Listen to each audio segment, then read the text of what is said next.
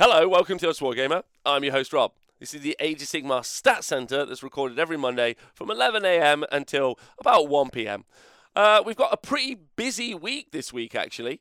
This is actually the second most popular week since Age of Sigmar 3 launched. 445 players playing around the world across 7 countries, which is pretty exciting. I'm joined by the Twitch chat right here, if you'd like to join me live any day. And I think this will be a pretty quick one. I know it's a big one, but I reckon I'll get it through it fairly quick, which will be exciting. And I expect the meta to be quite different. To be honest, I think there'll be a bunch of different stuff in here, and I doubt I'll see many Kronsmine incarnates after I made the show yesterday saying that we should ban it. So I don't expect that that'll be something that comes up particularly. So that'll be fun.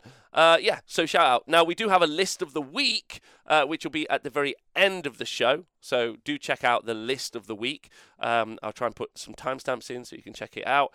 And then, I hope you enjoy the show, and I hope the lists are fun. So let's deep dive in. Here we go. So our first event this week is the Trouble at the Mill. The Trouble at the Mill. And this was at Leidis Games in Leeds in the UK, which is pretty exciting. And it's mainly exciting because you will have heard that Ogres went 5-0. So Pete Dixon, Pedro Fantastico, who's currently in the chat, and he was talking to us, he said that his list, which features the Incarnate, I apologise, I'm not very well, had a Frostsoul and Stonehorn in Blood Gullet, a Slaughtermaster, 2 units of 2 Mournfang, 2 Stonehorn Beast Riders, which are also battle line, and then 2 Frost Sabers, and then a Kronsmine Incarnate of Gur. Now, we know for a fact that Ogres are doing only okay. They're not doing great. There's a new book on the horizon very, very soon, but it has been Battle Tome, Frostsoul and Stonehorn for about as long as it's been available to be so. Only in very fringe cases, such as Stu Iron Gutsman, who you can go check out his YouTube channel. Oh, and also congratulations on getting engaged, and also getting into university. He's got a great YouTube channel where he loves ogres, so it's something to talk about there, and mainly destruction. Even before it was a Battle Tome. That's a good point, Hazel. Even before it was a Battle Tome, it was actually Battle Tome this. But the added addition of the Incarnate, which can't die for a couple of turns, and specifically can tank, is really, really good, because this means that, as Pete was saying in the chat, the Frostsoul and Stonehorn is going to be able to just delete something, move off, and just have a great time. Still an excellent result. 24 players. Really, really happy for Pete. Like, he's a real, real nice guy, and I can't think of anyone doing it better. I actually won top ogre at one of my events very recently, actually. So I'm not surprised to see him then going 5-0, which might be his first one at the weekend. And like Greg is saying in the chat, Greg, a member of Team Wales and one of my favourite people, Incarnate with +3 piling is pretty tasty from a drop of the red stuff. So there's a little bit of a trick there. Maybe for my first win present, the chat can buy me an Incarnate. That would be true. Oh, thank you to Grey Frox in the chat for donating £10 to the show. It's not a lot, but I'll get you in a night in a rubbish Airbnb when Games Workshop come for you. Thank you so much, Grey Fox. Appreciate it. All right, great. So that's our first 5-0 of the day. Loads more to look at, and then we'll jump into the 4-1s. Right, okay, let's look at the 4-1 bracket. Skaven doing pretty well on this, and Daughters of Cain. So you got Baz. Now, Baz has put in loads of work over the past year or year and a half, since obviously restrictions and stuff lifted up. He's playing a lot of Daughters of Cain and has been doing incredibly well with his Daughters of Cain all over. It was one of kind of my key takeaways, especially from the event that I was at the weekend, that we just have a lot of up-and-coming young players around the country, and it's going to be a ferocious tournament series over the next year or so in the Age of Sigmar. And that doesn't mean they're very competitive or hyper-competitive. They're all very fair on the tabletop. It's excellent play. Some of these people who I'm seeing, like Greg and Phil and Baz, are all just like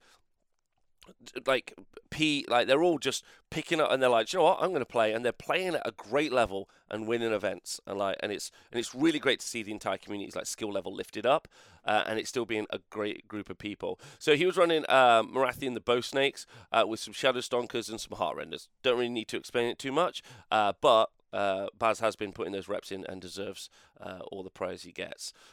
So Baz in the chat, 36 events in 2022, 6 2-dayers in 9 weeks. There we go. there's the reps. And I think that's good. That's like healthy. Like this is his hobby, the thing that he enjoys. He likes going to events. Baz has been to my events. I've been to events where Baz is. It's a great source of energy and love in the room. That's what you want, yeah. So next up, Thomas Wainwright, also from the Warrior Lodge, running Skaven Tide. It's pretty fun. We've started to see Skaven Tide start to really take shape as a book over the past month or so. There's been a bunch of different people trying some different stuff. When I was at Alliance Opens, we saw a bunch of the different French players all running kind of like a double six Stormfiend list to see if that had any legs.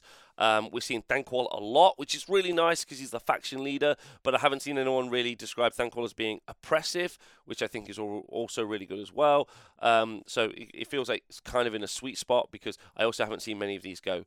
Like, there hasn't been consistent 5-0s, but we've seen lots of 4-1s and then also some dropped-off results as well. Verminlord Deceiver is definitely one of those things that we've seen a lot of, though, and that's because it's got its own innate ability to deep strike via a spell called Skitterleap, and it can do it within 6 inches, so it's got a real opportunity to like do some serious harm in combat. Then it's got the Devious Adversary and the Shadow Magnet Trinket. One of them makes you always strikes first, and then the other one adds like +2 attacks to each of your melee profiles, so it can become, and he's got the spell flaming weapon, so you can make one of those weapons have +1 damage, so you're really getting a kind of like combo of this kind of like very effective, very transportable, mobile duelist piece that's going to do some really solid work in there. Thanquol, obviously, with its ability to cast really high, is really good. Bombardier with more and more warp power and some long-range threats. 2 lots of 20 clan rats, kind of perfect in some ways. Like, Skaven have really got this great opportunity from their book that so many other armies would love a block of 20 infantry, especially on 25mm bases, that they can use as screens. So screening is fairly hard, I'm going to say, in Age of Sigmar because of coherency rules. Sorry, I'm not very well. Because of coherency rules and other things. So a lot of people, I think, would be like very excited to be able to have like 2 blocks of 20 clan rats, right? Like most books, if you say, hey, do you want 100 points for 20 random bodies? I think most people would be like, yes, I'll take that. 6 Stormfiends, great at range, doing some real solid output. And even if you get in a fight, those shock gauntlets, 2 of them are armed with shock gauntlets, do some really solid work. I talked about this a little bit already, but Jezzails or Warp Lightning Cannons really give that long-range threat. I always describe this as keeping an army honest. I always like there being something long range. Basically, what you always want is you want the ability to reach out and touch your opponent first turn with your army to their army. You want to touch their army with your army, not them with you. That's what I mean. But those Jezzails and also the Stormfiends or some of the Endless Spells give you the opportunity to do so. Otherwise, you end up in this kind of like weird mid-board state where you're not necessarily threatening them on the first turn. One of those units that kind of does that is OBR, as an example. Like, they generally are a mid-board threat army, or Tzeentch. But they do have options. So yeah, Jezzails, great. They're just budget rat versions of Vanguard Raptors with long strikes. And then you got Laquin, the Soul Seeker, for the Scoot and Toot, the Thanquol. I do wonder how much this is going to change. That has to change. The move after you cast a spell with the boat has to be something that changes in the upcoming Battle Scroll update. We'll see. Either way, currently for 30 points, it's amazing. And then Ravenex Nation Jaws for a bunch of different power. So let's just double that up with the other Skaven list. The Thanquol featuring again. This time, we don't have the Skitter Leaping, Verminlord Deceiver, Engineer, and a Bombardier. Then Clan Rats, again, are 6 Stormfiends, 2 lots of Warp Lightning Cannons, Rattling Gun, Warp Grinder, Giant Rats. The Warp Grinder does mean that he can pop up the unit of Stormfiends, but that happens at the end of the movement phase, which means you wouldn't be applying more and more Warp Power, which is kind of the combo that you do in this army. So it's kind of an interesting take. And then you've got Laquan the Soul Seeker again. So a Surfer Beach dude. Okay, yeah. Without the move after, it's kind of useless. It's not useless. It's just its utility is probably worth 30 points, which is to move a wizard pretty far. That's pretty good for 30 points to move a monster combat wizard, and then he can move after. So as in you aren't deep striking outside of 9, it's pretty massive. If we look at some of the armies, in order to get the ability to get within 9 inches via a teleport, if we look at Sylvaneth, you have to play for the White Swarm Hive, a wizard to cast it, then also maybe a Battle Mage of Gur from Cities of Sigmar. So you're paying well over like well over 100 points, maybe pushing, including the wizard you get into cast, although you're taking it anyway, you're looking more towards 200, 300 points. And that's just for a 6-inch rerollable, which some people can some people can fail, can't they, Simon? So there we go. They'll drop the requirement to stay outside of 9 and drop the move, keep the points the same. Yeah, that's true. Anyway, so yeah, excellent work there from Thomas Wainwright. And then another Daughters of Cain list, an Iron Scale Marathi, 2 lots of 10 Witch Elves, and then 15 Blood Sisters. So these are the fighty snakes, and this is with a Kronspine Incarnate of Gur. This is kind of one of those wombo combos which we've talked about a lot over the past few weeks. It's not particularly new, but the Incarnate plus Marathi is obviously devastating in that neither of those 2 power pieces are 1,000 points of an army that just can't die. So you can yeet it, and in fact may well not beat it because of the eating, basically. So that's everything. That's everyone in the 4-1 at Leidis Games. Leidis Games is in Leeds. The people that run that, super nice, super lovely. Go check them out. Same as Elysian War Games, which might not be too far from there. All my geography is terrible. But yeah, go check them out. I'm sure it's a lovely time. So for the next event, we're going to go over to Norway. The 2D6 Gaming Club have had an event called Oslo Hammer. I think we had 24 attendees at this event. And it was won by Geir Videld of the Norwegian AOS team. Geir has played at the TSN Top 16 event here in the UK. A phenomenal gamer and just a super, super lovely guy. He's running Seraphon Fangs of Sotek with Lord Croak, an Ashroth Bannerbearer, Skink Priest, Star Priest, and then 30 Skinks and 3 lots of 10 Skinks, 4 Source Guard, and 2 lots of 2 Salamanders, with Chronomantic Cogs for reroll cast and the Horror Gas for no Inspiring Presence and D3 additional run away. Okay, so there's not much to say about this. I haven't said about this list 1,000 times, but I'll say it again. Croak with all the casts, Rain of Stars, and then Skinks have got an ability because they're in Fangs of Sotek for get +3 move turn 1, and so that makes them movement 11, and they shoot 18 to 16 inches, so it's like 27-inch threat range on all their shots, and they can do mortal wounds on 6s to wound from the 60 shots that are coming from the Skinks with the Bolt Spitters. So yeah, really, really, really, really solid. Hand of Glory for reroll 1 stay hit on different units. Pop, pop, pop, or do it on a load of different units. Salamanders it's particularly good on, as an example, because they hit on 3s. You can make them hit on 2s. Those 2 Salamanders still amazing output. If you ever bother to put the Salamanders into like a damage profile calculator, insane stuff. Yeah, just really solid, and unfortunately, like one of the best, or one of, if not the better list available in Age of Sigmar at the moment, and then handed to one of the best players around the world. You're going to just have a terrible time facing that every time. I'm not going to lie. The man's a savage on the tabletop and continue to do so. Right, so Eric Sora, apologies if I got that wrong. Eric was running Daughters of Cain, Calibron, and he was running a Melisite Iron Scale, Marathi, and the Bow Snakes, 2 lots of Shadow Stalkers, and then an allied in unit of 20 Phoenix Guard. So Phoenix Guard have got 1 wound each, but they're on a 4-up save and a 4-up ward save, so they're very tanky. And the real cute trick here is the command trait Zealous Orator, which is a Daughters of Cain command trait, allows friendly units when they issue a rally, so it's friendly, not Daughters of Cain units, to issue the rally on a 4-up. So that means that like you get a 4-up rally on the Phoenix Guard, basically, which is just pretty crazy, because they're already so survivable, and they're a great tar pit anvil unit that you can use to defend your Bloodstalkers who are going to shoot 24 inches. Sorry, chat, not very well. And then we had in so that was Eric Sora. No, that wasn't Eric. Sorry, Eric was running. That was Lassie Kalberg. Eric was running Nighthaunt, so that was Lassie. Eric was running Nighthaunt, and his Nighthaunt list was a Guardian of Souls, a Krulgas Cruciator in Scarlet Doom and Spirit Torment, then 30, 20 Bladegeist Revenants, don't forget they do mortal wounds when they charge, 5 Hex Wraiths, 3 Spirit Hosts, 10 Dreadscythe Harridans. The Harridans and the 30 Bladegeist were all in Bounty Hunters. 2 lots of 3 Fellbats, which we're thinking, me in the chat are generally thinking, we used to stop Unleash Hells. Nighthaunt particularly susceptible to things like Reaver or Blizzbarb Archer shooting, where it's a weight of dice. Also really weak, I think, at the moment, potentially, to Bone Splitters. I think the high win rate on Bone Splitters at the minute is actually because they play super well into Nighthaunt.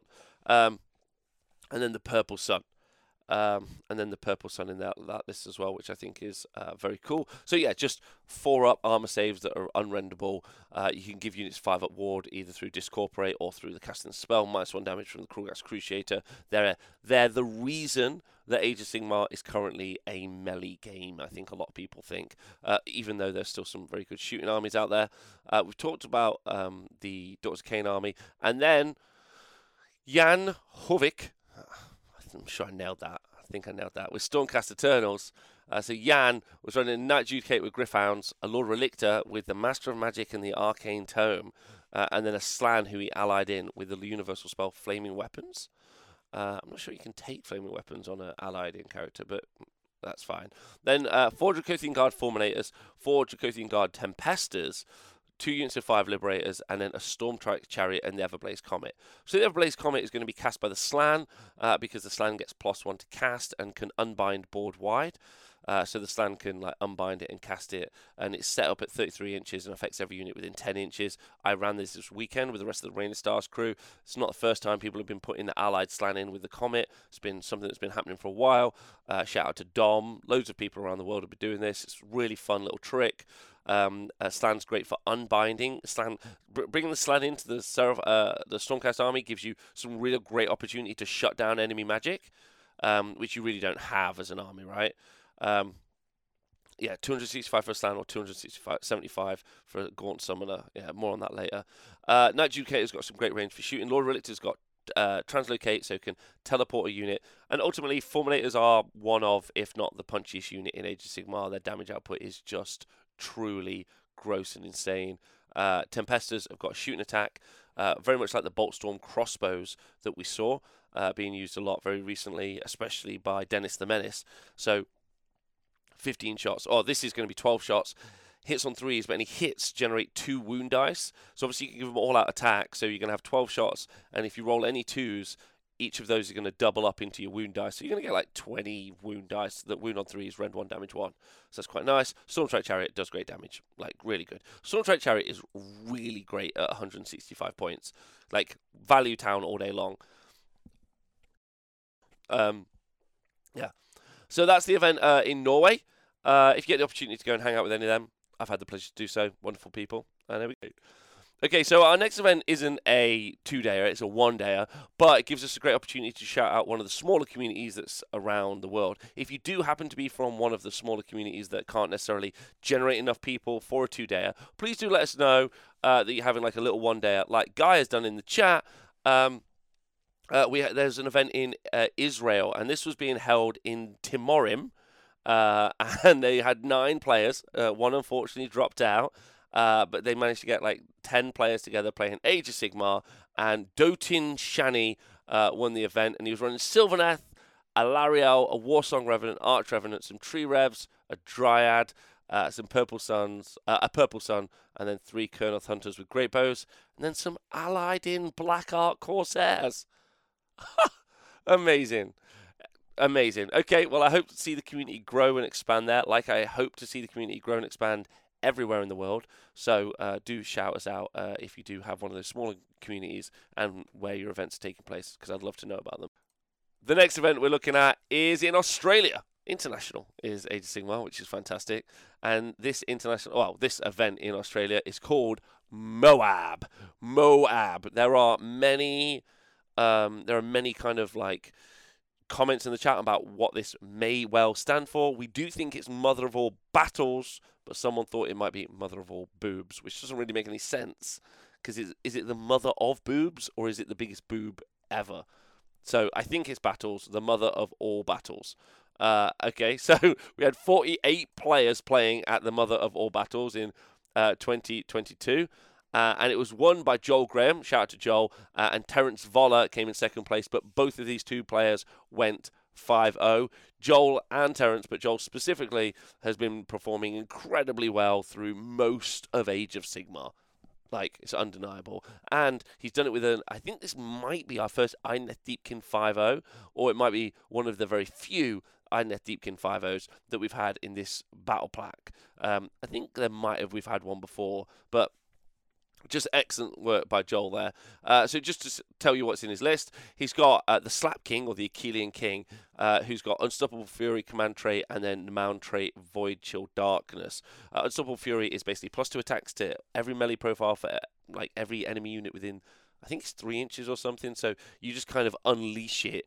Like by yeeting him into like a variety of different, and he moves 16, he can run and charge, like there's a bunch of different stuff, like depending on the tide. Then Void Chill Darkness is like a -1 to hit or -1 to wound. I think it's -1 to hit, bubble around him, but it might be -1 to wound, bubble around him from the mount.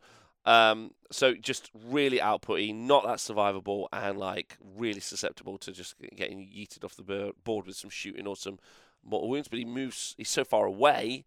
Like even a cheeky charge into a Maw Crusher can end up with a Maw Crusher just stomping him to death, which can be something that occurs. So you got to be fairly, like, 250 points. He's definitely brilliant, the Achillean King, but he brings some real utility. He's kind of like he's just like a bunker buster. He like goes in and is like, I'm definitely going to smash this thing to pieces. And then you got the Eidolon, Mathalan the Sea. With the Arcane Tome, so this is the Wizard Eidolon, and then he's got the Arcane Tome, making him a 3-cast Wizard, and then he's got Steed of Tides, but it's bound to the Incarnate, making him very reliable to cast a spell, specifically the -armor save spell, which is going to tie in really nicely with his 2 units of 10 Reavers, which means he's got 40 shots. 40 shots, which could be up to like, well, no, he's not actually not. Sorry, that only works on combat. So it'll be the Morsar Guard that benefit from that. Apologies. It only works in combat. So be able to reduce your save, and then all of the attacks on the Morsar Guard should be able to lift something that's pretty tough. Yeah, 20 shots from each Reaver unit, 40 shots in the list at Rend 1. An Elapex with the Net Launcher to like make stuff can't pile in, and then the Incarnate, and the Incarnate is all to say.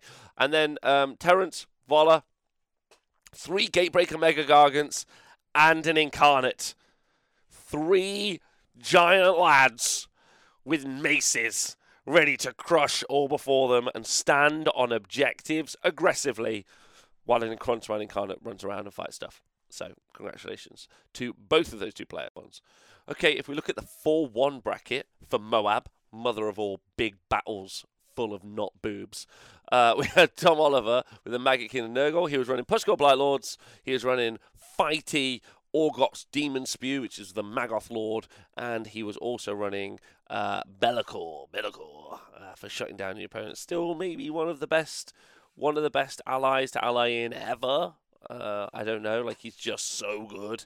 Be'lakor at 400 points is just amazing, especially in a Nurgle list which wants to deny how much output that you put into your army. It's a very slow ramp list. It's an attrition army.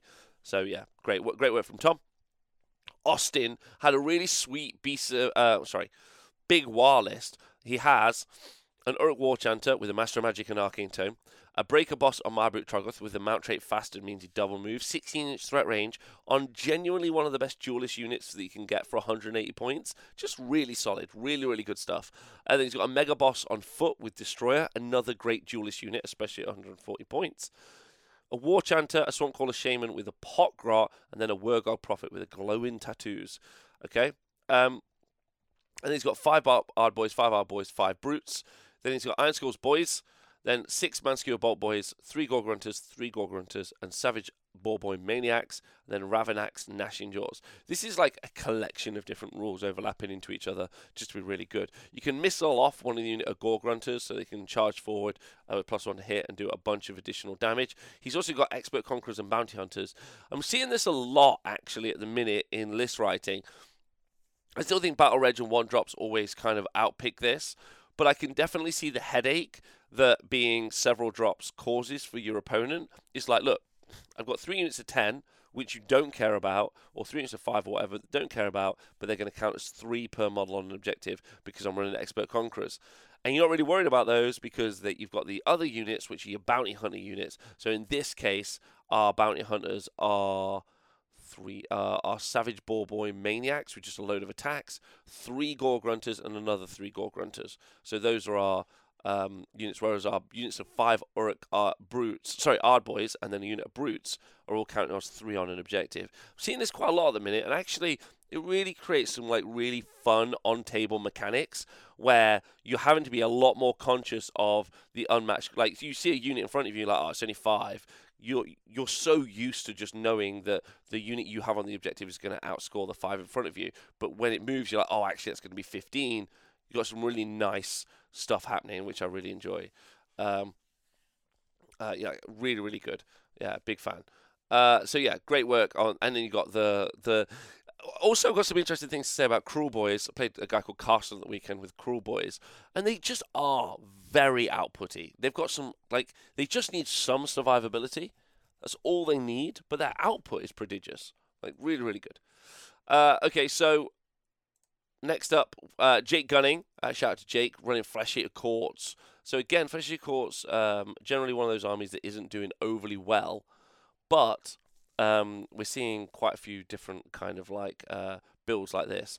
So we've got an Abhorrent Art Regent, another Abhorrent Ghoul King, and then you've got Abhorrent Ghoul King on Royal Terrorgeist, 2 lots of 10 Crypt Ghouls, 2 lots of 6 Crypt Horrors, and the Kronspine Incarnate of Gur, Purple Sun, and Cogs. Now, that Purple Sun is kind of very important in this army, because generally Rend is something that's not very common for this army, but it gives even the Crypt Ghouls, who've got 3 attacks each, and if you put the Abhorrent Art Regent spell on them for an additional plus D3 attacks, those Crypt Ghouls, who, because they're in bounty hunt, not bounty hunters, because they're Galician veterans, they can fight from maybe 3 ranks because they're on 25 basis. So you can do a phenomenal amount of output, but you still have no rend. So it's quite nice to have a little bit of rend from Purple Sun, in my personal opinion. One of the things that's always kept Flesh Eater Courts down is the ability to not cast spells particularly well. Which is why sometimes you used to see a corpse card put in. This is before the new Soulblight Gravelords book, because it gave you +1 to cast. So these cogs are very important because it makes the Arc Regent even better. It makes the Abhorrent Ghoul King better, and it makes the Abhorrent Ghoul King and Royal Terrorgeist better, because that means you're more likely to get that 5-up ward and also that run and charge on the Abhorrent Ghoul King and Royal Terrorgeist, which does amazing output thanks to the Mount Trait Gruesome Bite. And the ability to just stack a bunch of buffs on. So, like, it's just really, like, the Chronomantic Cogs, I think, is one of those things that's really affected this army in a load of ways. Those Crypt Horrors, 2 units of 6 for 220 points. Pretty good value. Not gonna lie, it's pretty good. So I think this is a real interesting list. I really, really do. And again, being piloted to 4-1 by Jake, should be super chuffed with that. Sean with his Magakin and Nurgle. I know I'm saying Nurgle again, but it's slightly different. Slimmux and a Rotbringing Sorcerer with Arcane Tome, but not the Master of Magic. And Gutrot Spume. Then 3 Beasts of Nurgle and 2 1 Beasts of Nurgle. 3 Plague Drones, 6 Plague Drones, and then 20 Rotmire Creed with the Horrorghast. Games Workshop have recently FAQ'd the Rotmire Creed's ability to do additional disease points, so I won't bother going through that. But if you were planning on listening to, or if you were planning on using Rotmire Creed because you'd heard some other creators or you'd read something online that said you could use it to stack a bunch of disease points, that's changed now in a kind of shadow FAQ that happened. There's nothing stealthy about it, just sometimes they don't really announce that they've changed something, so it has had a change. Please do go check that out. It'll be on the Games Workshop website somewhere, who knows where. I'll try and find, in fact, I'll definitely find the link and I'll include it in the show notes so you people know. And he's got the Horrorghast. The Horrorghast combos super nicely with the Beast of Nurgle and also the Rotbringer Sorcerer, because the Rotbringer Sorcerer means that you, on their War Scroll, you can apply disease points via cast this spell they cast. And then finally, the did you know that I can grill you the best barbecue bun you've ever had? In 7th place, Blake McLachlan. Was running a Khorne list with a Bloodthirster from Infected Rage, a Bloodthirster from Insensitive Rage, Scarbrand, a Slaughter Priest, and a Bloodsecrator. 2 lots of 10 Blood Reavers, Fleshhounds, and the Kronspine Incarnate of Gur with the Wrathmongers. So very much like we've said with most of these lists, thanks Russ by the way, like we said with most of these lists, one of the things that's really telling about these Khorne lists that have been doing really, really well is they basically just making it Scarbrand fights. Everything else is kind of like flavor text. They're just like, yeah, sure, here's this guy, here's this other guy, here's this unit, here's an incarnate even. But what they're really looking to do is just push a buffed up Scarbrand, so he's near a Blood Secretor for +1. +1 attack. He's near the Wrathmongers for +1 attack, so he's got +3 attacks. Then he just destroys the Earth. That's what it's really all about. That's how it plays, and it's actually really interesting. They've got loads of blood tie to kind of orientate a bunch of different stuff now to create that interaction. Yeah. And I really like that. And like Owen's saying, the Incarnate gives Scarbrand time to fight and get in. Like, it's what it does. It slows the tempo maybe of like some of the Alpha armies. So yeah, really great, and we've seen that theme played a lot basically. So shout out to everyone at Moab. Hope you had a great time. Shout out to everyone in Australia. Love you tons. And yeah, on to the next. For our next event, we're going over to Huntsville in Alabama in the United States of America. We had 14 players battling it out, and our winner was Mike Maccabi, who is currently in the chat, and he was doing a bit of a hipster thing, which we're seeing done a lot recently, mainly by Lex over in the Netherlands, where the Dutch live. And this is running a bunch of Nighthaunt. So Nighthaunt, he went 5-0 with Nighthaunt, and he was using the Quicksilver Dead. So this is some faction where you get Harridans as battle line, but also you can't take ward saves against it, which is like a really nice play into into Nighthaunt mirrors, but also into Nurgle, which we see a lot of them in it, right? Cruel Gas Cruciator, obviously for that -1 damage reduction in an aura. Kurdos, Lady Alinda, Spirit Torment, Cruel Gas Cruciator, then a Spirit Torment. Then 20 Dread Scythe Harridans, 20 Dread Scythe Harridans, and then 20 Chain Rasps. So they're going to be Galician veterans, which means they obviously get to fight within an inch of an inch. And then you've got 4 attacks per one. So that unit of 20 Harridans has got 80 attacks. 8-0, right? Let's go. Yeah, and then there's like with the Harridans as well. You've got the ability to add +1/+1 to the Harridans. Let me just go bring up the Harridan War Scroll so you can all see for a moment. So yeah, so they're 4 attacks each, 4s and 4s, no rend damage 1. But you subtract 1 from the wound rolls against them when they make a charge, which is massive. And then you add 1 to hit and wound rolls for attacks made by melee weapons by this unit if it's within 6 inches of an enemy model that have any wounds allocated to it, or them if it's within 6 inches of any units that have any models slain in that turn, right? So, what you're able to do is you're able to go to 3s and 3s on 80 attacks, and don't forget when Nighthaunt charge, they can reduce the save of your opponent down because depending on what the charge roll is, so basically get to apply a debuff. So you could have it so you definitely get no warbird saves. Well, that's guaranteed. Yeah. Then you can have it so these guys are going to be doing a phenomenal amount of weight of dice, and then you can have it so that you don't have much of an armor save. So these things will just rip through a bunch of stuff. But Phil Sprigger's saying the answer to that, of course, is Lumineth Cow Mountains. LGT 20 Harridans had 80 attacks in Avlanor, and he took 1 damage, which is great. But yeah, the one thing that's being talked about by Punka, who was playing this, so he's in the chat, was saying that he doesn't really tend to build a lot of a castle build in his. He doesn't run a lot of MSU to reduce those saves. Instead, he builds more of a castle build, which is really good if you can rain the stars into it. Unless no one actually plays it at the event you're attending, which is the worst. He's also got Kurdos Valentin, Lady Alinda, Spirit Torment, Cruel Gas Cruciator, and Spirit Torment. So he's going to be able to put models back into these units, so 3 at the end of each combat phase, which is really good. Alinda's going to be able to, once per battle, bring D6 back into each unit as well, as they slowly get whittled down. He's also got the Emerald Life Swarm, so for returning them. So he is fairly body light in this army, and he's recognised that, so he's got the ability to bring those units back with Life Swarm, Spirit Torments, and also Lady Alinda. Then he's also got some great combat output in Valentine, Kurdos Valentine, the Craven King. So yeah, just a really, really cool list. If it wasn't that I know that there's a really great Sylvaneth list coming up, this might be pick of the week, especially because it's just a little bit different. Those Dread Scythe Harridans, so really like that. Also really fun into some of the other like problem armies that are out there. Bone Split is a good example. When they're dropping 190 wounds on the board, these Dread Scythe Harridans are going to be able to chew them up. But then interestingly, there's probably enough dice coming back from those silly green Uruks that maybe these guys go down, which is quite fun as well. So I really like that.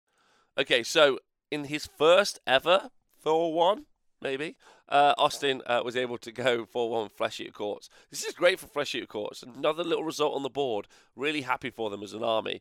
He's got an Abhorrent Ghoul-King Royal Terrorgeist, and he has 2 of those. He's then got 2 Abhorrent Archregents, a Royal Terrorgeist, 20 Crypt Ghouls, and 10 Crypt Ghouls with a Chalice of Usharan. So that's going to be whenever he does damage near the Chalice, it fills up and it heals these guys around. So maybe in a combat meta, these are particularly good. But ultimately, yeah, just super happy for Fletch, and I'm really happy he's been getting the reps in to do really well with his list. Okay, all right, so our next event is the Duck Stravaganza. And I don't really take the time to talk about this, but sometimes event art's a bit like, you know what I'm saying. But let's talk about this fine duck. The Knights of the Pond Duck Stravaganza GT. Absolutely. We need a couple of more animal mascots in Age of Sigmar for some of the teams. A lot of the teams have got, like, you know, they've got some cool logos or whatever, but don't mind a good animal mascot. So there we go. So the Duck Stravaganza. Definitely the only and best duck in Age of Sigmar. Okay, so there were 31 players at this event, and our winner was Mike Vaginos. Absolutely massive fan of this guy. He's an absolute treasure. He was playing in Bone Splitters, and he was running them in Drakfoot. So Bone Splitters have got, like, the important part is there's no ward saves with this army. He's got a Savage Big Boss, a Wergog Prophet with the glowing tattoos, which means he gets a 4-up ward, and in the War it goes up to a 2-up ward, in or maybe only in melee, but either way makes him very survivable. Another Wergog Prophet, and those 2 Wergog Prophets' jobs are to do the Care Bear Stare. So they do D3 mortal wounds on a 3-up. If you don't roll a 3-up, you take D3 mortal wounds, but obviously then you end up with a ward save, so then you ward save your own mortal wounds, and then if you want to, you can elect to keep rolling the dice, and you keep doing mortal wounds, or you keep taking mortal wounds. You either murder them with your eyes, or you die to your eyes. Yeah, it's kind of the... Oh, I wish I remembered his name, because that would have been a great joke to fire off the hip. But that actor in Con Air with the crazy eyes. You know who I'm talking about. Whatever that guy's name is.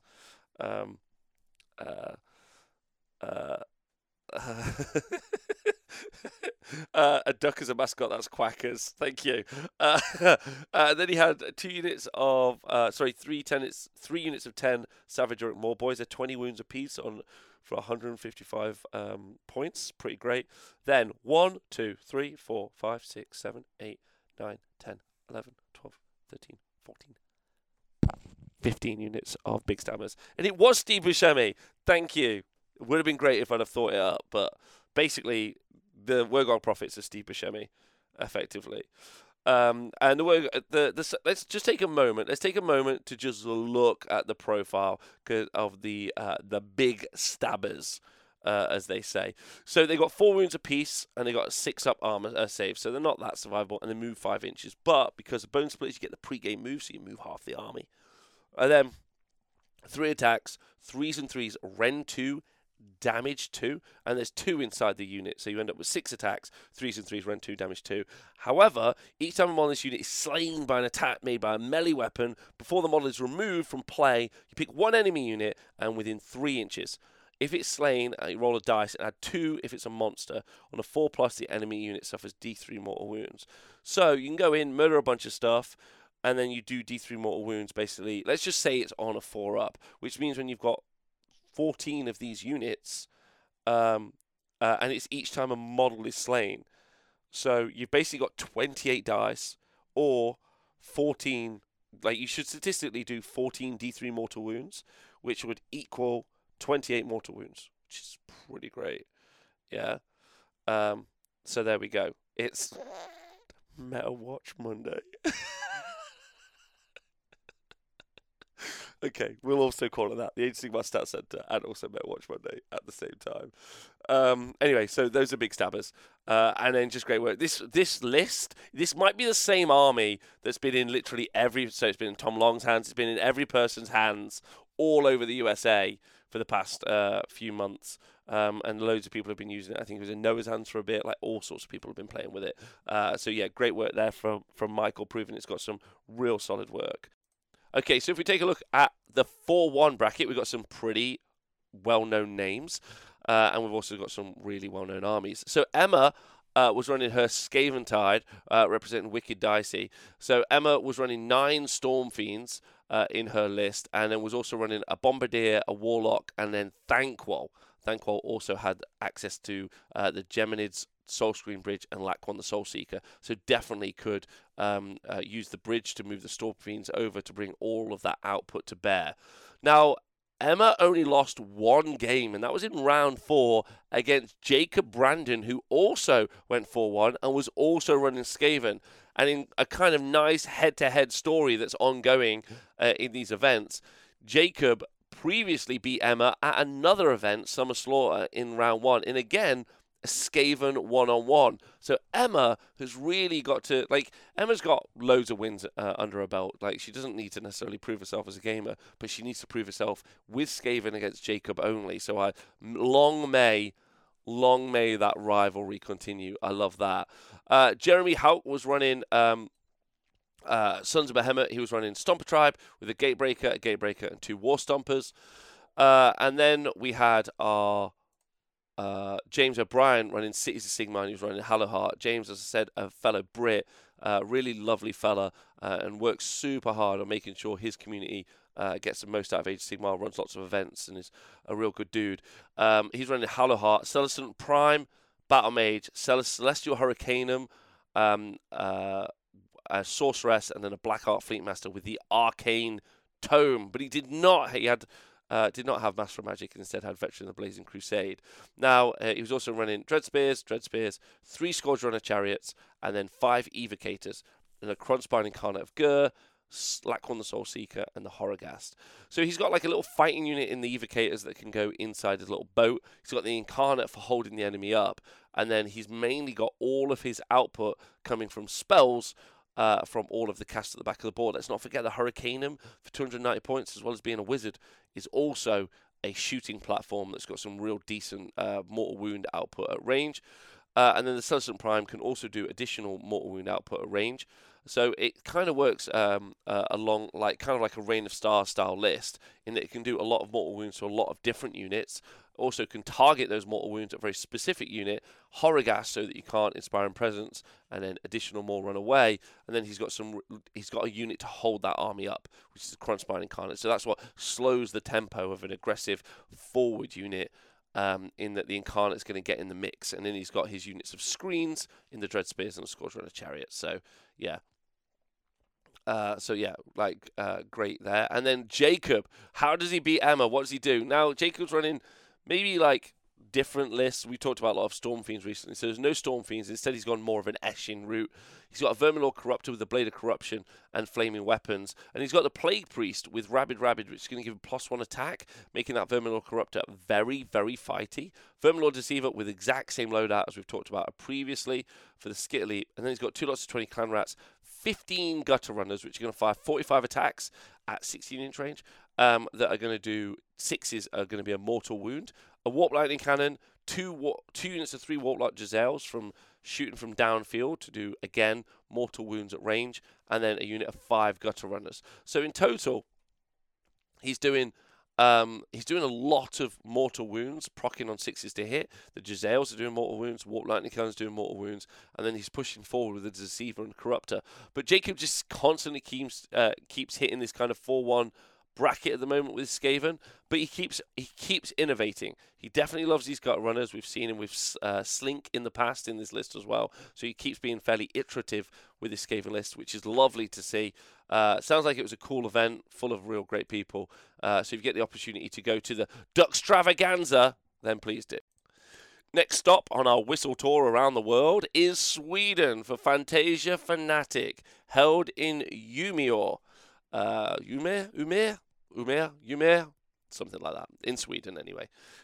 So that would be in the north of Sweden. And it was won by a legend, Night Queen Ronya herself. Ronya, having pushed around Nighthorn to prodigious effect, was able, and our current TSN World Champion, I'll have you know. So a absolute legend was running Beast of Chaos and was running a Dragon Ogre Shaggoth in All Herd.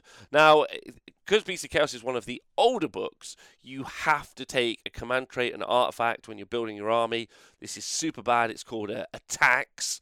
We don't have it anymore in Age of Sigmar, which is great. But it was some old writing methodology that they had in Age of Sigmar. We don't like that, so we're glad it's gone. Dragon Ogre Shaggoth, Great Brave Shaman, and a Zangor Shaman on Beast of Chaos. There's a fun little artifact called the Tunglethorn Familiars, which is, at the start of the enemy hero phase, if it's within 12 inches of a unit, Dragon Ogre Shaggoth with this, then you pick it and you say, you can't cast any spells this hero phase, which is amazing. So if you are able to move that Dragon Ogre Shaggoth anywhere near the enemy wizards, then you can shut down. It's also really good for enemy units that generally play pretty aggro into you. So, let's say a Ghoul King of Terror, guys, for example. That's a bad example because you rarely see it. But Marathi is a good example. Normally gets yeeted at your army, but like no spell casting for you, which I think is really good. 6 Dragon Ogres, 125 points for 15 wounds, with a 4-up armor save. And then 4 lots of 10 Ungor, 20 Zangor in Beast of Chaos. Always Savage, Great Blades. These are pre-FOMO box Zinch. 2 units of 6 Zangor Enlightened on disc Zinch. So at that point, they would have been rerolls to hit, rerolls to wound if they go second. And then the Ravening Direflock, which is a really nice spell that you can nip around the board and makes it you can't use Inspiring Presence, which is really, really clever. Love this. Fast and powerful. Just a very competent army run by someone very competent. It's kind of been the story of the week so far. So congratulations to Ronya. Let's take a look at the 4-1 bracket. Okay, so Anders Gustafsson, didn't do it, but tried, was running Scarlet Doom Nighthorn. So in his list, he was running Guardian Souls with the Master of Magic and the Arcane Tome, a Krulgas Cruciator, 2 lots of 20 Bladegeist Revenants, 5 Hex Wraiths, 3 Spirit Hosts, Grimghast Reapers, and the Kronspine Incarnate of Gur. Mortal Wounds from the charge from the Bladegeist, 4-up Ethereal save. He's in the chat right now, live WFB, and he says that the Incarnate allows his army to tank all of the damage, so that he gets to charge in with his big units, basically, where normally his big units would have to tank it, and sometimes they die. So this is like a way of around that, which is quite cool. Marcus Presson, with his Sylvaneth Gnarl was running a Lariel in the Warsong Revenant and a Spirit of Durthu with a Green Gladius. This thing, wow. Spirit of Durthu, unbelievable. 10 Dryads, 2x5 Tree Revenants, Spite Swarm Hive, and Expert Conquerors. Just really great stuff. Obviously, Alariel is going to just yeet and skeet using the Fight and Fade ability. The Warsong Revenant, whoa boy, great spellcaster, casting a bunch of spells. That additional +1 Rend from Tree Song is great in the army. It makes some of these units just so viable. The Tree Revenants for teleporting, Dryads, just great stuff. And the Deepkin list was being pushed forward by Martin Selberg, and very much like we saw the winner of Moab do, we had an Achillean King, a Tidecaster, and the Aspect of the Sea, but he's got 6 Morsar Guard as well, 20 Reavers, although we saw Moab have 2 10s and some Thralls, but he's traded out his Incarnate for the Ishlin Guard, so a unit of 6 of those, which is super cool. Marcus Hagberg was running Seraphon Fangs of Sotek, 2 units of Salamanders, 30 Skinks, some Saurus Guard, your normal caster characters, including the Slan, Nashloth Bannerbearer, but he added a Kronspine Incarnate in, which is a nice little cheeky play. Then our unit, Alexis Herbeck was running Stormcast Eternals, and it was all in Hammers of Sigmar. He was running a Knight Draconis as his general with the Master of Magic and the artifact, the Arcane Tome. And then he was running a unit of 2 units of 2 Fulminators, a unit of Stormdrake Guard, some Liberators as well, 2 units of 3 Ether Wings, a single Stormdrake Guard, and then 2 units of 3 Vanguard Raptors with Long Strike Crossbows. And then we had Dennis Branval, with his Bone Splitters in Dragfoot again. Don't forget, no ward saves there.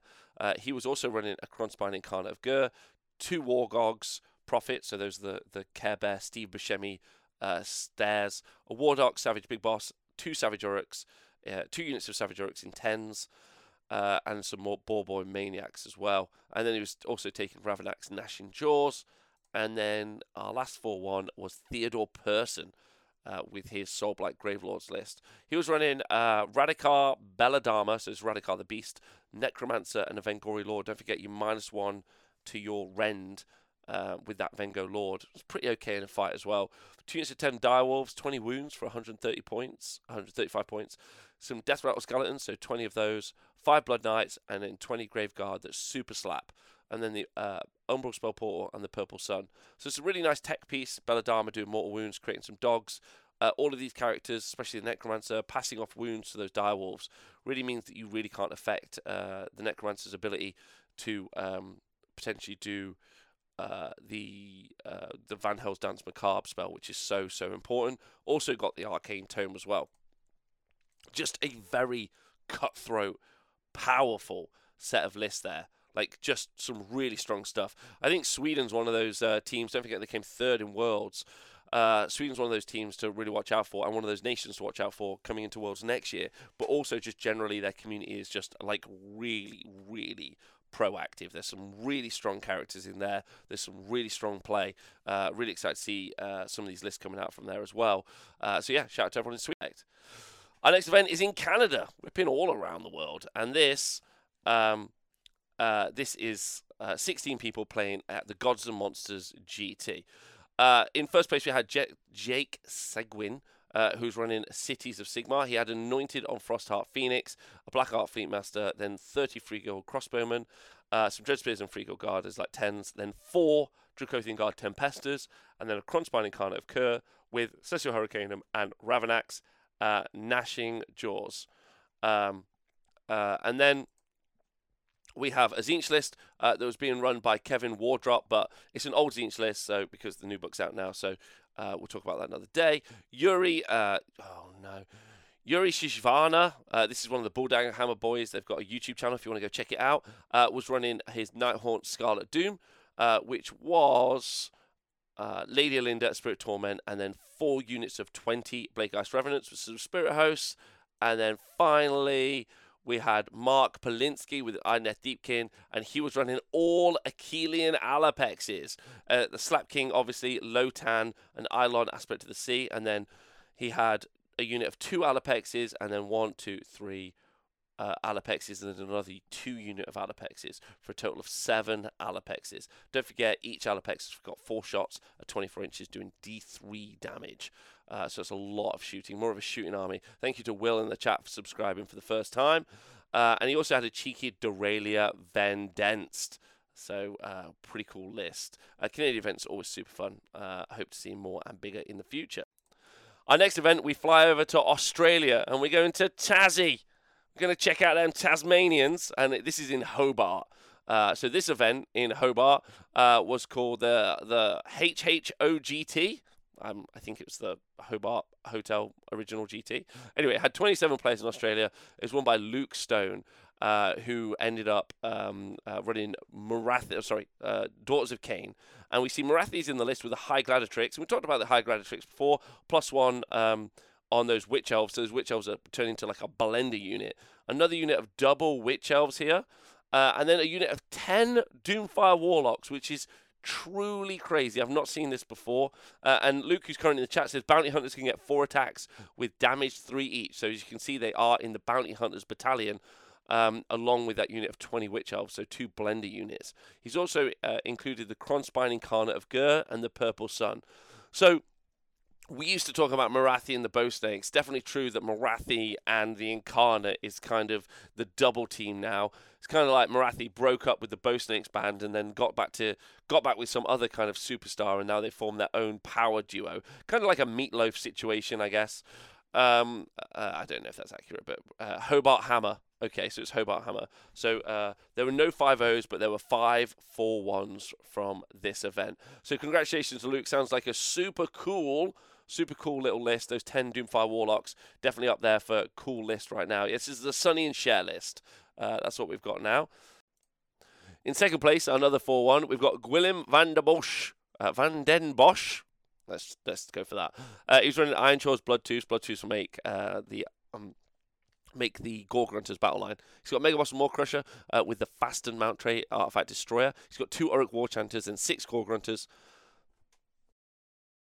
A unit of 10 Ard Boys, another unit of 10 Ard Boys, and then 5 Brutes. And the Rogue Idol, all in a battle regiment.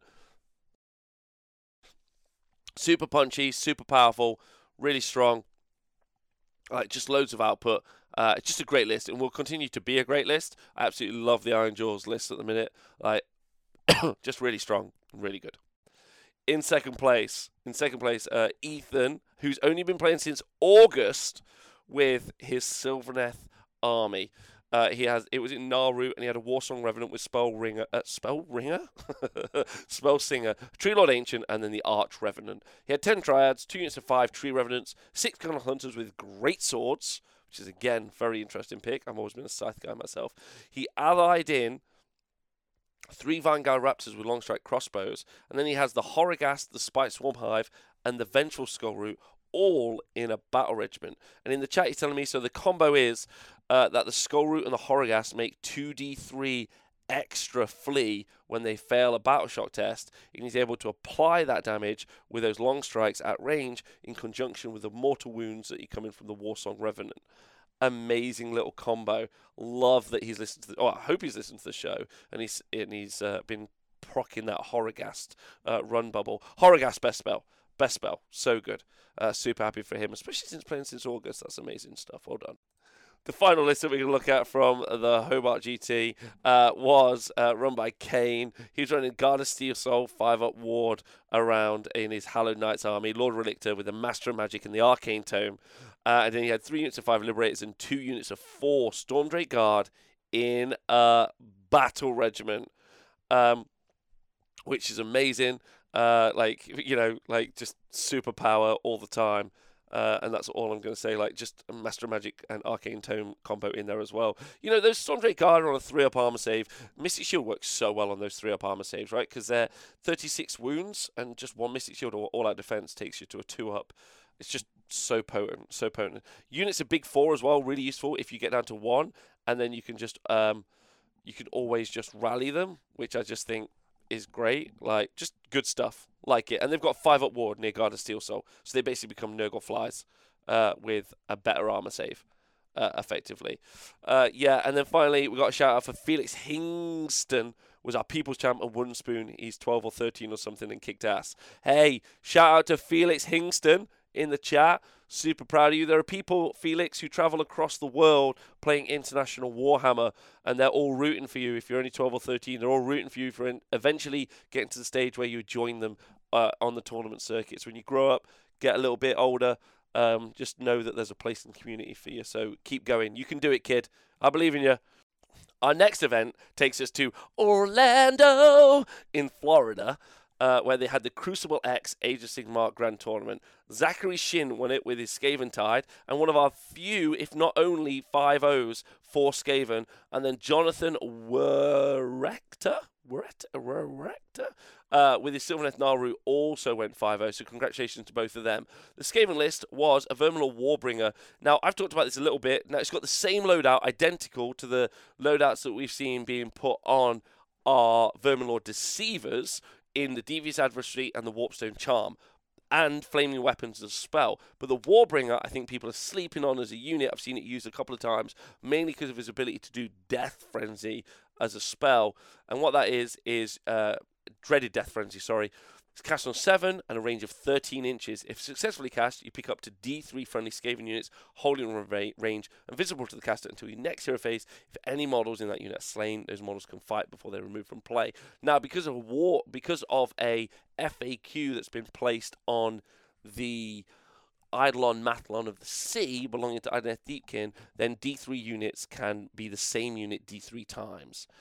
So you can get loads of additional fight on deaths, which is really good on the Warbringer, because the Warbringer has got 6 attacks on his Doomglaive, and he can get +2 to that because of the artifact or the relic or the command trait, one of the two, which is 8 attacks, 3s and 3s, Ren 2, damage 3, but that could be Ren 3 with the good old flaming weapons, and then 2 attacks, but would be 4 attacks, 2s and then 2s if he's unwounded, Ren 2, damage 3.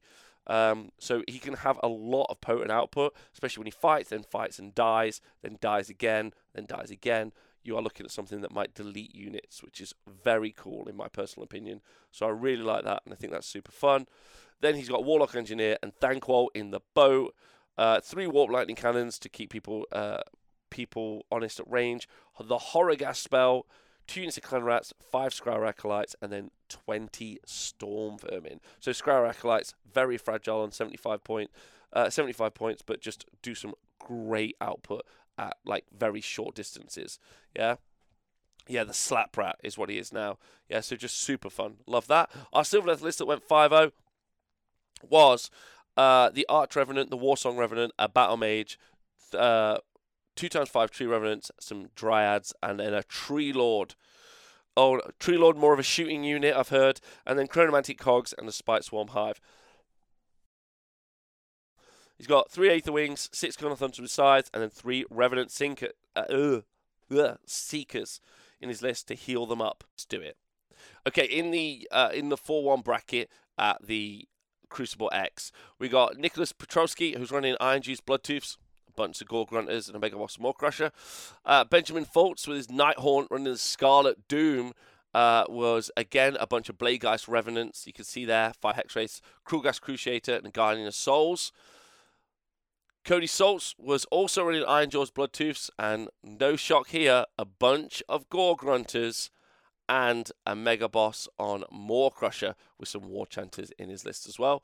Those lists fairly write themselves, but they're still excellent. And then Douglas Clem with Stormcast Eternals, really mixing it up a little bit. Lord Imperaton and the Lord Relictor. Lord Relictor had the Arcane Tome, but his command trait was the High Priest, meaning he's got a rerollable teleport. Then he had a unit of 10 Judicators with Boltstorm crossbows, which is going to do a lot of shots. Then 2 units of Annihilators with Meteoric Grandhammers, and a unit of 10 Protectors, 450 points. Those are so powerful. They got a 2-up armor save, which I think is really, really good. In Battle Regiment and then Bounty Hunters, and a unit of 2 Fulminators. So he obviously can deep strike with his 2 units of Grandhammers with the Imperaton, making it so they can deep strike within 9, do loads of mortal wounds. He can redeploy if he wants one of the units of the Boltstorm crossbows to get them in range to shoot out some screens, which is really nice. So the Annihilators can definitely get some big charges in. Then the Protectors are going to hold objectives incredibly well, especially as they're in Bounty Hunters, and their damage 1 weapons are going to go up to damage 2, and the Dracothian Guard Fulminators are just amazing. 2 Fulminators can delete way more than they deserve to delete. And that's everything from Crucible X. I hope everyone had a lovely time. Congratulations to all the people that did really, really well. Our second largest event from the weekend was the Michigan GT, 72 players playing in Lansing, Michigan. Now, the Michigan GT was attended by a bunch of legends, but again, seems to be the theme of the week. Bill Sousa, the Ghoul King himself, the tall drink of water that is Bill Sousa, has gone 5-0 with OCR Bone Reapers, one of the underperforming factions in Age of Sigmar at the minute, which is pretty wicked. Now, he's done it with OCR Bone Reapers, and again, in very typical Bill fashion, he's done this. This is probably like the 6th or 7th time that Bill has turned the meta on its head in the past 3 years of like me reading out lists, maybe even less time than that.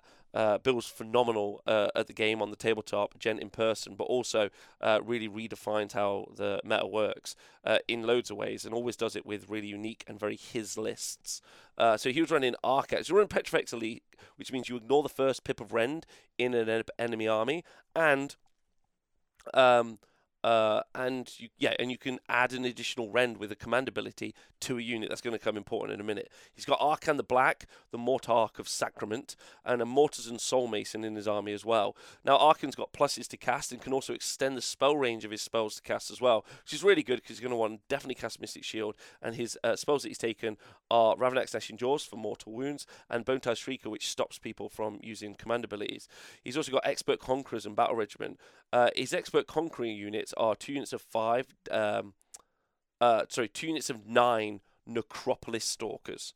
2 units of 9. Necropolis Stalkers are 4 wounds apiece, and they've got a 4-up armor save, which does mean he's going to have 36 wounds in his army, in that unit. It's 540 points on a 4-up save, ignoring Rend 1.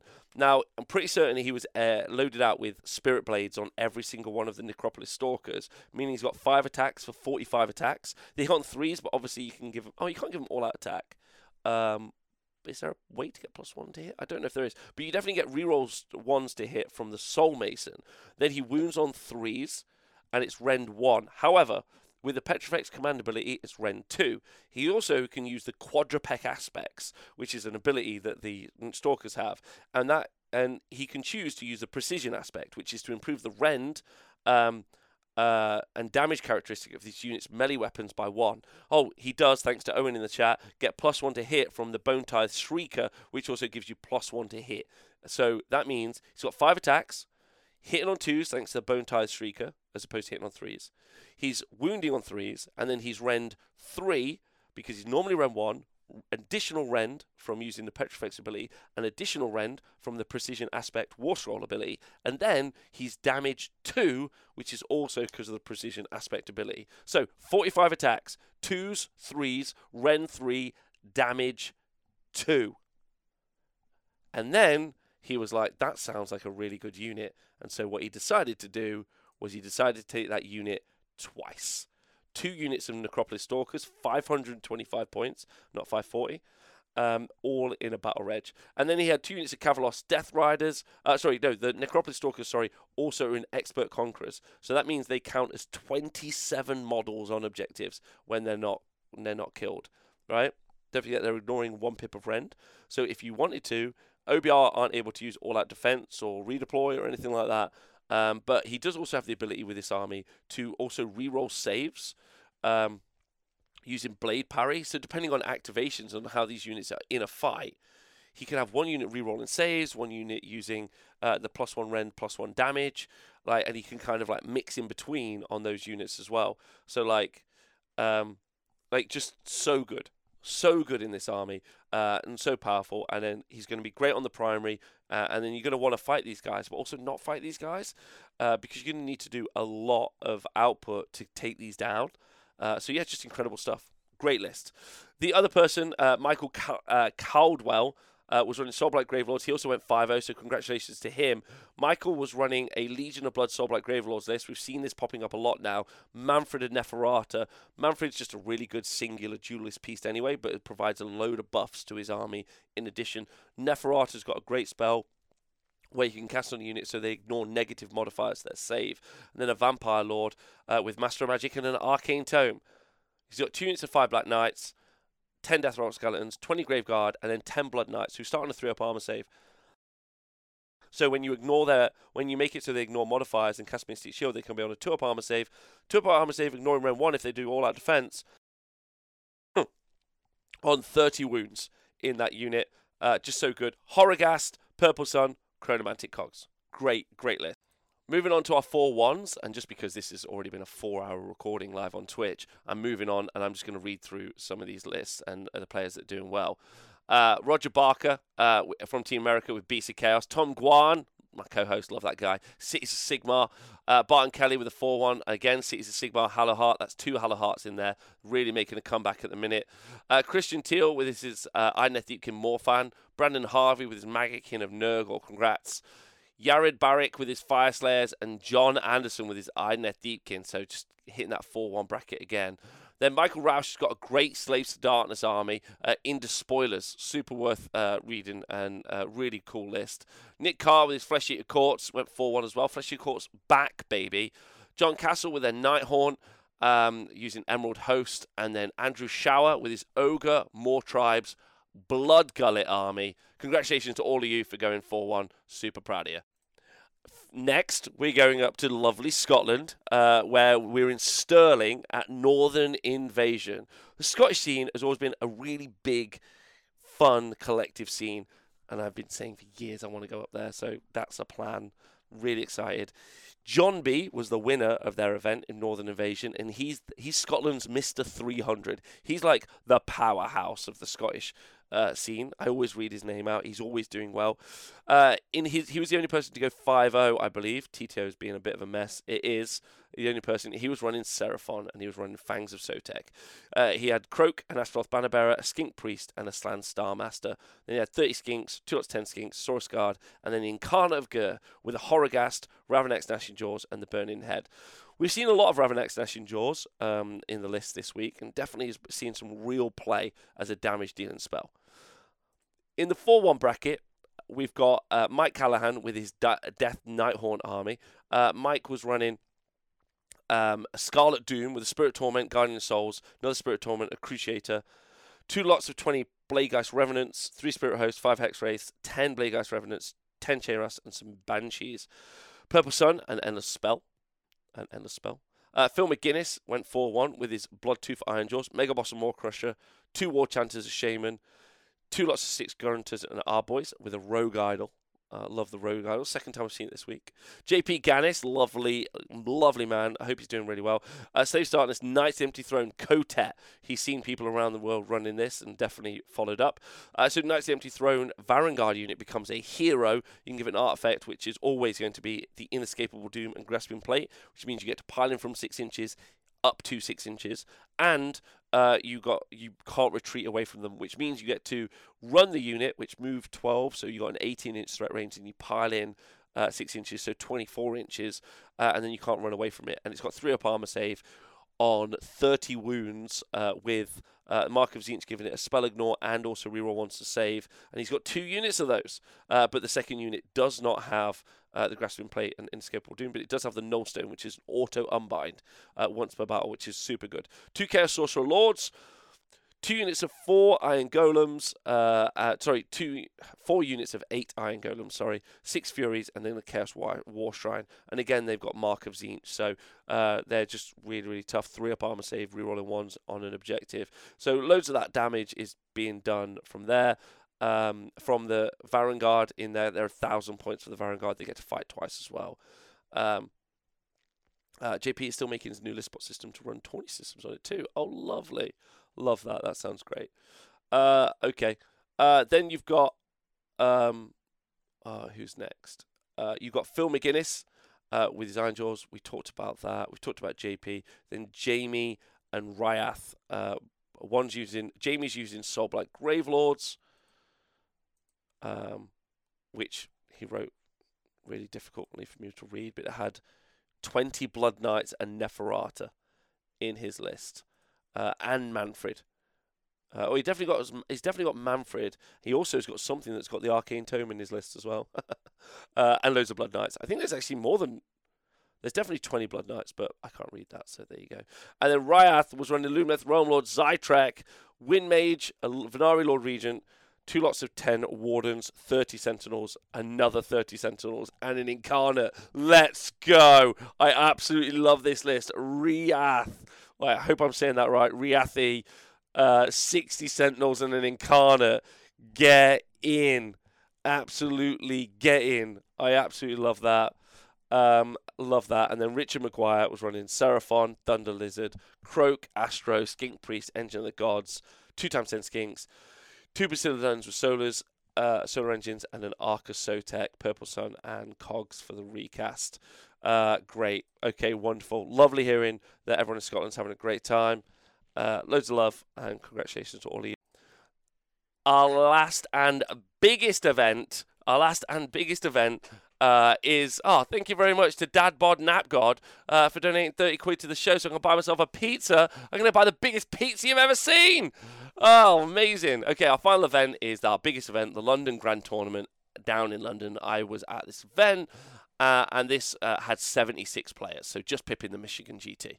A bunch of people came over from France to play at this event, so it was a bit of an international affair. And I've got to say, one thing that I would like to note on that Russ, who was running the event, had a really difficult job of TOing that event. There was a lot of I'm going to say egos at the event, and a lot of like high level competitive international play. And it was really excellent to see Russ Russ doesn't necessarily TO'd a lot of events, and I think he did a particularly good job, in my opinion, in what was a really difficult crowd, mainly on his own. So I just want to say congratulations to him. Anyway, so in the 5-0 bracket, and I'm sure loads of other TOs around the world are doing also excellent work. That's just one I saw in person, so I just thought I'd make a mention of it.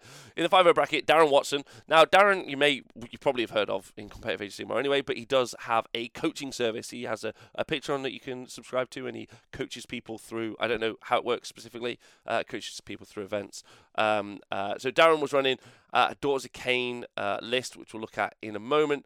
And he went 5-0, and that was along with Hadrian Torin, and he was one of the French players, and he had a Magican of Nurgle list. So the Daughters of Cain list was in Xantha Kai. He had Marathi and he had Marathi in his list, obviously, and then a Hag Queen, Cauldron of Blood, with the Arcane Tome and the command trait Zealous Orator. So his 15 fighty snakes, the Blood Sisters, can rally on a 4+, 2 units of 10 Witch Elves, and then the Cron Spine Incarnate of Gur. So Cher and Sunny and Cher are back, and it's Marathi and the Cronspine Incarnate. So feel that's fairly self-explanatory as a list, because we've seen it already. But there you go, using all of those key elements. And then Hadrian's list was running a Magican of Nurgle Drowned Men list, Be'lakor, a Lord of Afflictions with Overpower Ascension, Split Horn Helm, 2 units of 4 Puskil Blight Lords, and 2 units of 2 Puskil Blight Lords. Now, I know he beat Phil in round 4, so it's Phil Marshall. This would have been Phil's 4th event in a row, and I think the 3 last events he went 5-0, and this was the only person to beat him, so congratulations. Coached me up to 2-1-4. How did he do it? It's a great question. How did he? But the pre-game move on the Puskil Blight Lords. But I know when he played Phil, he rallied 6 Puskil Blight Lords in a game. Can't argue with that. And then 3 Nurglings as well. Just a devastating list. I would argue this is one of the best lists in Age of Sigmar at the minute. I wouldn't go out and buy it now because I think it's going to change in the update. But yeah, just huge. Love this completely. So those are our 5-0s, and then we got a ton of 4-1s. So we'll talk through them, and I think I know them off the top of my head. Steve Follows was running a Kharazin Overlords list. He was running 2 of the Ironclads, but importantly, instead of taking Purple Sun, he was running the Rune of Petrification from Lumineth Realm Lords. Now, I always thought that people took the Purple Sun so that you got the -1 to armor save aura, so your guns did better. But Stephen was running it for the damage, I guess. And yeah, just a really prodigious player, doing really well. And unsurprising member of Team England, doing really great there. Yeah, because currently you got Team England, Team France, Team England. Then you got Jack Armstrong, again, another Team England, running a bunch of Stormcast Eternals dragons in his list. Yorin, Camper with his Fangs of Sotek, was running loads of skinks in the Fangs of Sotek list. Phil Marshall went back to his Age of Sigmar 2 list. I think this puts Phil in the past 4 weeks as 19-1. Out of 20. Out of 20 games, he's won 19. With 4 different factions. I'm a bit gutted. I'm not going to lie, I'm a bit gutted we didn't get the 20th. Because that's the record. But I'm gonna claim 18-2, sorry. 18-2. 18-2 out of 4 events with 4 factions. So I'm going to call it here now. Phil is so hot right now. He's got the new title. Hashtag so hot right now. Phil is back. Right? It's Phil. Then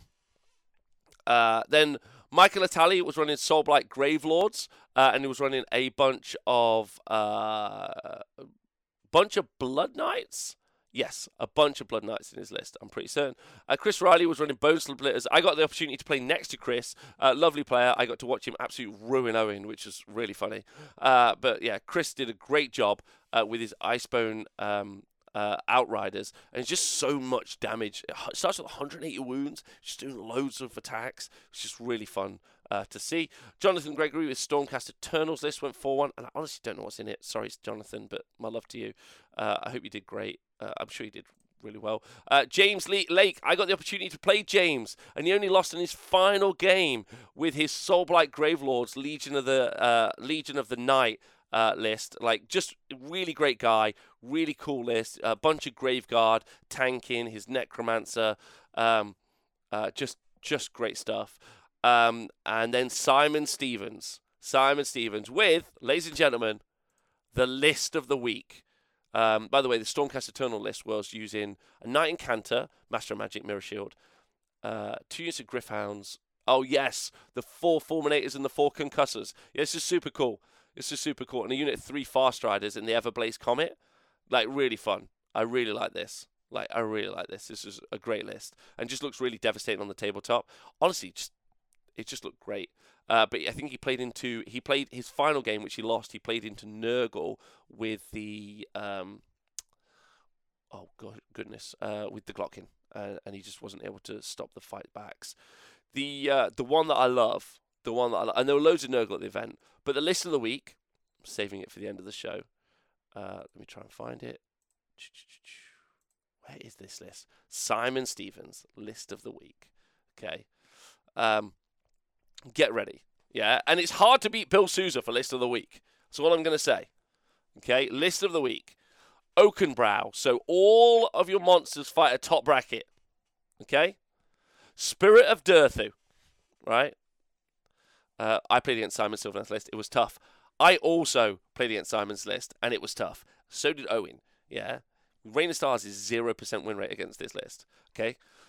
Spirit of Durthu. Yeah, with Gnarled Warrior and the Greenwood Gladius, which means he's basically ethereal. An Arch Revenant and a Warsong Revenant with the Lord of the Deepwood regrowth for heal.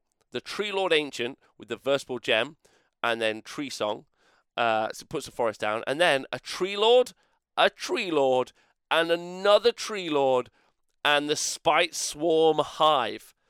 3 battle line Tree Lords in Bounty Hunters. They're more of a shooting unit than a fighting unit, right? But these things are amazing. They always count as fighting on top bracket. They're pretty fighty in a fight. Yeah, they've got 3 up armor save, right? They're very tough because you stick them all together. Because the thing you never want to do is you never want Durthu to hit you because he'll delete everything. Like, he'll just be like, bosh, let's murder everything. Yeah? The Warsong Revenant obviously does Mystic Shields and casts a bunch of good spells, right? Just absolute amazing and a great way to kind of end the show, to be honest. Okay, what have I took away from this week? Seen a lot of Ravanax Gnashing Jaws this week, so that's been a really interesting little flex. Skaven, it's fun seeing the Skaven list kind of settle in and seeing people playing a bunch of like different and interesting Skaven. Just again, Bill just flipping the table on what games are, but that's also true of people like Swaggy and some other people that have been playing some really interesting, unique lists. I've obviously been at an event this weekend as well. I got to say, I feel like Nurgle are very, very strong, but I didn't necessarily read them out tons this weekend, which is quite interesting. Dragon's still strong, of course. A bunch of different armies doing very, very well. We've seen a bunch of Deepkin lists do well. We got to say, though, if we're looking at something sad, that I read Master of Magic, Arcane Tome, and also I read the Incarnate out in most of those lists. And I'm really, really excited for Games Workshop to pull the finger out and really look at the internal balance of some of these armies. I'd like to see just the Incarnate go away, and I would really like to see there be a mix-up on that combo of Master of Magic and Arcane Tome. Those are the only sad bits. Apart from that, this is our second largest event, as I said in the pre-show.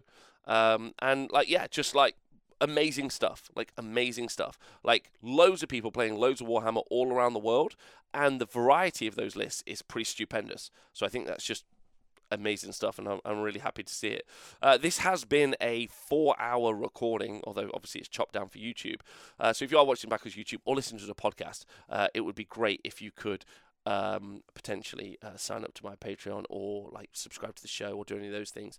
that's it. As always, I need to thank two different people, Ziggy and Rob. Rob for putting all the information for me at the start of the show, and Ziggy for producing the stats, which you can go find on thehonestwargamer.com. All of the link to all of the information will be in the show notes below. Thanks very much. See you soon.